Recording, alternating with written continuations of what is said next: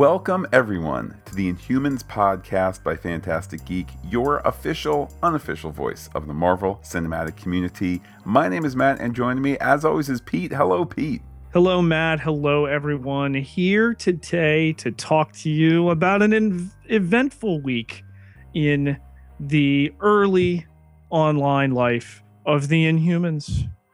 Yes, indeed, Pete. We got a cornucopia of offerings. We got the teaser poster.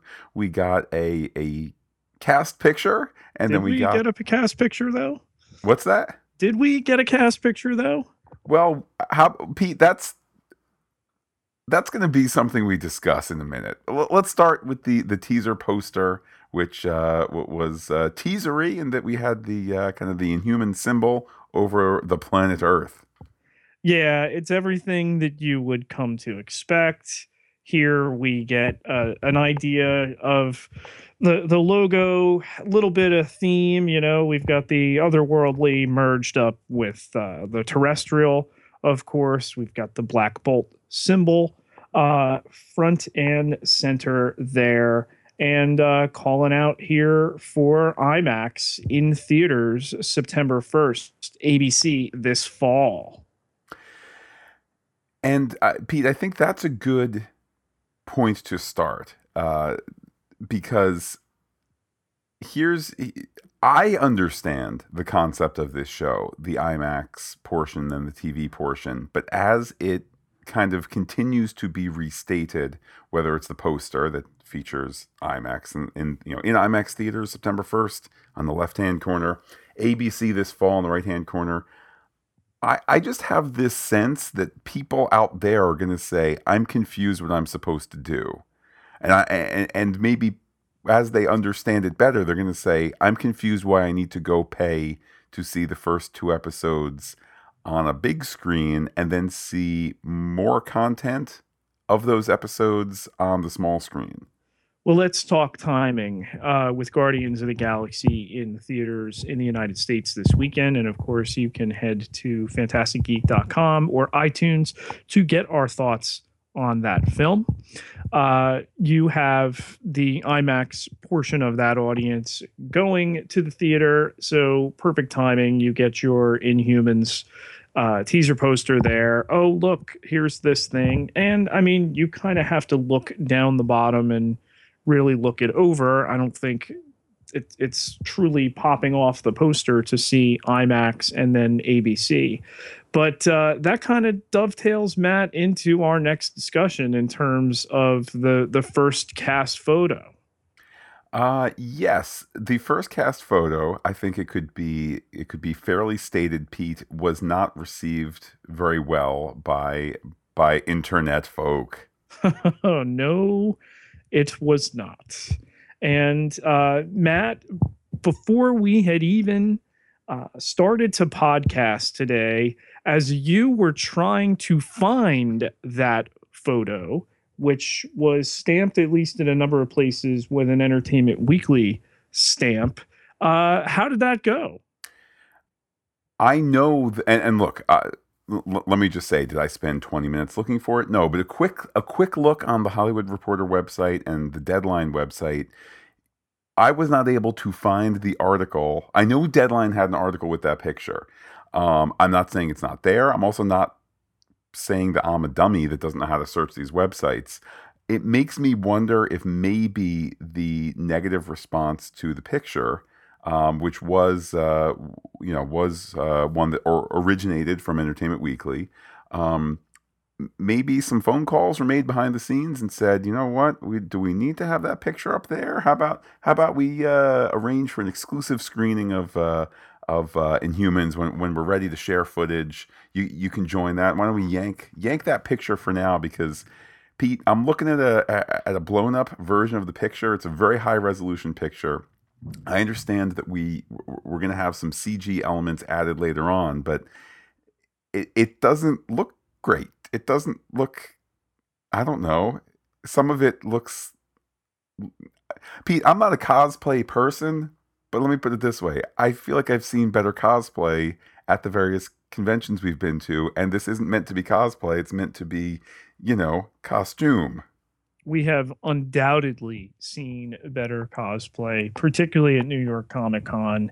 But you can find versions, and that was another way people were comparing what was seen in this first assemblage for the photo of the cast. Excellent independently made cosplay versions of these characters versus the one that's going to be on a massive screen in a theater that we're going to pay for and then later check out on TV. Um, Pete, how did the rest of how did internet folk find this picture? I mean, we've kind of shared our opinions a bit. What was the from your sampling of responses? What are people saying? Yeah, I did quite a bit of looking into the. I mean, let's be honest. This is full on mocking that happened with this photo. The first tweet I'm going to cite was by Mike Lee at dammit DAMMIT underscore Mike MIKE, and it reads simply expectations versus reality. And first we have a great pre-visualization style super modern comic photo of all of these characters, particularly Medusa kind of rising up behind with the red hair, which is alive in the comics, flowing, and then you've got the picture over to the side and the lady in the purple dress with the red wig.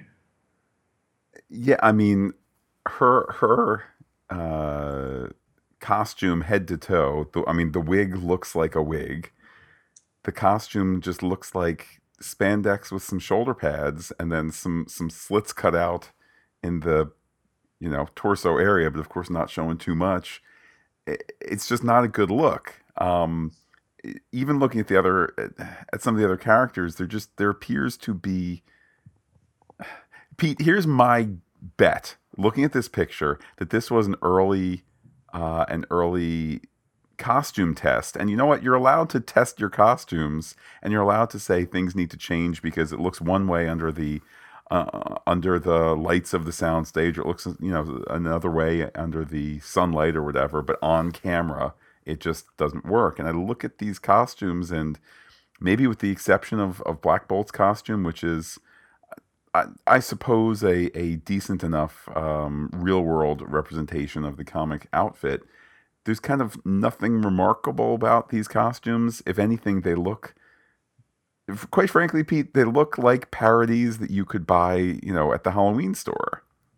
Yeah, I'm all right with everything I see, with the exception of Medusa. And Serinda Swan is a pretty gal. And basically, you take the worst possible things you could put her in, and that's how we've outfitted her here. Even the look on her face, Matt, expresses uncomfortability. The next tweet came from Screen Junkies. That's at Screen Junkies, a verified account, and it says "Spot the differences." Hashtag Inhumans, and somebody put this together where it's a mashup. It's the Babylon 5 cast. And then below is the Inhumans cast, and it says "Can't wait for Babylon 6." I've seen that comparative picture. I certainly encourage others to check it out. It's difficult to argue with. I mean, down to position and relative likeness in height and character, the way they've got it. And I get it. How many times can you pose a cast, and it's kind of like making a Christian rock album cover. Somebody's got to look over here, or somebody's got to look down here. Somebody's got to be on their haunches, kind of looking out to the horizon. I understand it, but yeah, this thing, you have to wonder, Matt, who made the decision to let this see the light of day, and what their fate has been since. uh, it certainly does not give me confidence in the series. I then or it doesn't add to the confidence. There's a certain pedigree of Marvel TV, which is a bar you and I both hold very high. In our Iron Fist podcast, we had both, I think perhaps me more so, had expressed some concerns about overall scope of that season and how much was laid at the feet of showrunner Scott Buck. Scott Buck, who is back for these 8 episodes of Inhumans, and who was interviewed for Entertainment Weekly. Um, I, I mean, Pete, I think that we pride ourselves for our podcasts on not being haters and not being negative, but got to call this what it is. To me, it's just not adding to that confidence. Then there's other bits and pieces that have come out since then. For example, we knew that the character of Black Bolt, his voice can cause destruction with the slightest whisper. So there's a Scott Buck quote out there that therefore he does not have dialogue and communicates with sign language. So it's like, okay, I mean, look, we live in this golden age of TV, the platinum age of TV. There's all sorts of weird things that shouldn't work that do when done right. Fargo being an example. There's no sense that you can turn that movie into a TV show. Now they're on their 3rd season, and it's all weirdly interconnected and fantastic. But Pete, we got a lead in this show that doesn't talk. That's chill inducing right there. And will they work around that in a story sense? I'm thinking you almost have to. Why would you go get Anson Mount and not allow him to speak? So yeah, I think, and Buck has said, the writing of it has been a little bit difficult. Okay. I think we need to take this step back at this point and look at a common denominator in Buck. He took over the show running duties for the last season of Dexter, a once critical darling that the most maligned it was critically was at the end.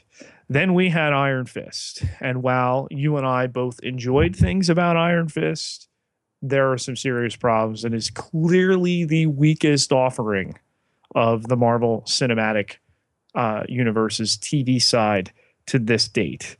This photo, and granted, he is a showrunner. He's not doing the design. He's having some input on the design, but this photo does not inspire a ton of confidence. Matt, I will cap the internet's reaction with my final tweet here from Andrew Husband. That's at Andrew Husband, another verified account. And his tweet reads thusly: pretty sure Hanna-Barbera can sue Marvel/ABC for turning #Inhumans into bad Scooby-Doo cosplay. And the moment you read that and then you look at Medusa's outfit, yeah. You can't unsee it. You can't. It's a mind-boggling bit of PR that this photo would get out. I mean, you were half jokingly suggesting, Pete, what has happened to the person that released somebody's this picture? Been sacked is my very fair observation. Here's how you fix this, and what we'll talk about next and what they attempted to do to kind of take the bad taste of this away from the internet. I'm gonna play PR guy right now in addition to what they've already done. Let's hope that Lockjaw is the dog version of Baby Groot. Not that he's tiny and cute and runs through scenes and causes havoc, but that this CGI creation, which is going to be magnified on your IMAX screen come September 1st. Let's hope it is a scene-stealing, joy-bringing thing. And as soon as something's rendered completely, I would get that out as soon as possible. Yes, but can they? I mean, here we sit, Pete, recording on May 6th. We are about 10 days away from, pardon me, I take that back. We are about, math is difficult here. We're about 3 or 4 days away from Agents of S.H.I.E.L.D. episode 421. They just finished the visuals, the VFX for it, like yesterday. I can't remember whether it was Thursday overnight, our time, or Friday overnight. But point is, they're taking it very, very close to the wire. Now, okay, all you need is enough time to get it out to your affiliates, which I'm sure is done digitally. So, point being, it's not panic on the panic on the deck of the Titanic here. But my point being, those things that we're going to see Tuesday night were finished a couple of days before it had to get to the audience.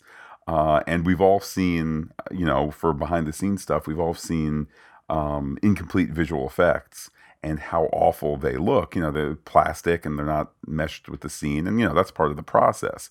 Point being, you might not have those effects truly where you want them to be until, whatever the lead in time is to get a copy of the first two episodes to your IMAX screens. And Pete, it's got to be digital at this point, meaning potentially you could be working on it on August 20th, August 25th, perfecting it, shading it, tweaking it, whatever it might be. So it's kind of like you're not going to know if it works. In fact, I'm reminded there's a Kevin Feige quote, the part from this past week or two, that part of the reason why they keep including humor in the Marvel films is because when the effects have just been started and you have these scenes that are in absolute tatters because it's a little corner of a set and everything else is green screen and they're fake acting and punching pretend things, you have no idea if it's going to work. But when somebody comes in and delivers a funny line, when Chris Pratt in Guardians 1, picks up the orb and then accidentally drops it, that was a mistake. You know what? Plays great on screen. You're watching the dailies come in. That makes you laugh. That makes you connect to the characters. So who knows for any of this? But I don't know. As I keep saying, Pete, I'm a little nervous about this show. I'm more than a little nervous, and you're absolutely right to point out the time differential from when they would complete effects to when they would air. I do want to counter that with saying that the IMAX situation is going to push that a little further. We'll see footage of Lockjaw. They will have trailers for this, I would expect, for San Diego Comic-Con in July. If not showing the first episode or two episodes, that the portion that's going to air in IMAX ahead of time, possibly as early as San Diego Comic-Con, if not full-on scenes. So yeah, trying to think of ways they can undo this, Matt, basically is what I'm trying to give them. You talked before about our ability to shoot it down the middle, that we're not going to hate on this, that we do like these shows, but at the same time, you're not going to feed us a hot dog and have us tell you that it's filet mignon. Well, and not to repeat myself, but just now that some of this promotional stuff, the picture notwithstanding, now that the promotional story is being told, hey, let's start to get excited for this thing. To just look at the trailer that concludes with a Marvel television series in IMAX theaters September 1st. You go, okay, a Marvel television series on ABC this fall. Pete, there was once upon a time where it was watch a cruddy movie on your Netflix website. No, that's where you get your discs. So that is to say, new things, new ways of getting entertainment to us. Sometimes it takes time for it to sound normal, then all of a sudden it's normal. I just feel like outside the MCUO sphere, if that is such a phrase, outside what most, if not all, the listeners understand is, the movie. I'm sure all the listeners know the movie side and the corporate strife within Disney and all of that, all the particulars. Just for Joe Schmo or Jane Schmo, who's, hey, I want to check out a cool new thing. You have to go to the movies because then it continues? No, it doesn't continue. It's going to be rerun, and then you get more. I just feel like there's this muddiness to it that potentially could become, I don't know, could become a rallying point to say, you know what, I'll just wait until it's all, I'll just set my DVR and watch the whole thing in one weekend, or I'll just wait until it's got to hit Netflix at some point, right? Which is not a good place for any entertainment space to be in unless it's a Netflix thing. This is a precedent-setting film and TV operation, and this is not the photo that you release to sell that, Matt. Had they just released the little teaser there, I think this is a completely different conversation. Yeah. And I wonder too, I know that apparently Disney had worked with ABC affiliates to make sure everybody kind of understood the particulars here, because, you know, if you're an independently owned ABC affiliate channel, you don't want, of course you want the 2 hour the first 2 episodes, the 2 hour IMAX movie. Of course you want that on TV too, because you don't want people not watching your local channel. I guess we'll see, Pete. Bottom line is we're keeping an optimistic eye to the future, and we'll see how further news comes out, and just hope that this ends up being a really compelling, different slice of the MCU. Absolutely. I mean, we're going to be there. So if it's great, we'll be there to extol its virtues. If it's anything less than, we're not going to sugarcoat it. But we all win with quality TV.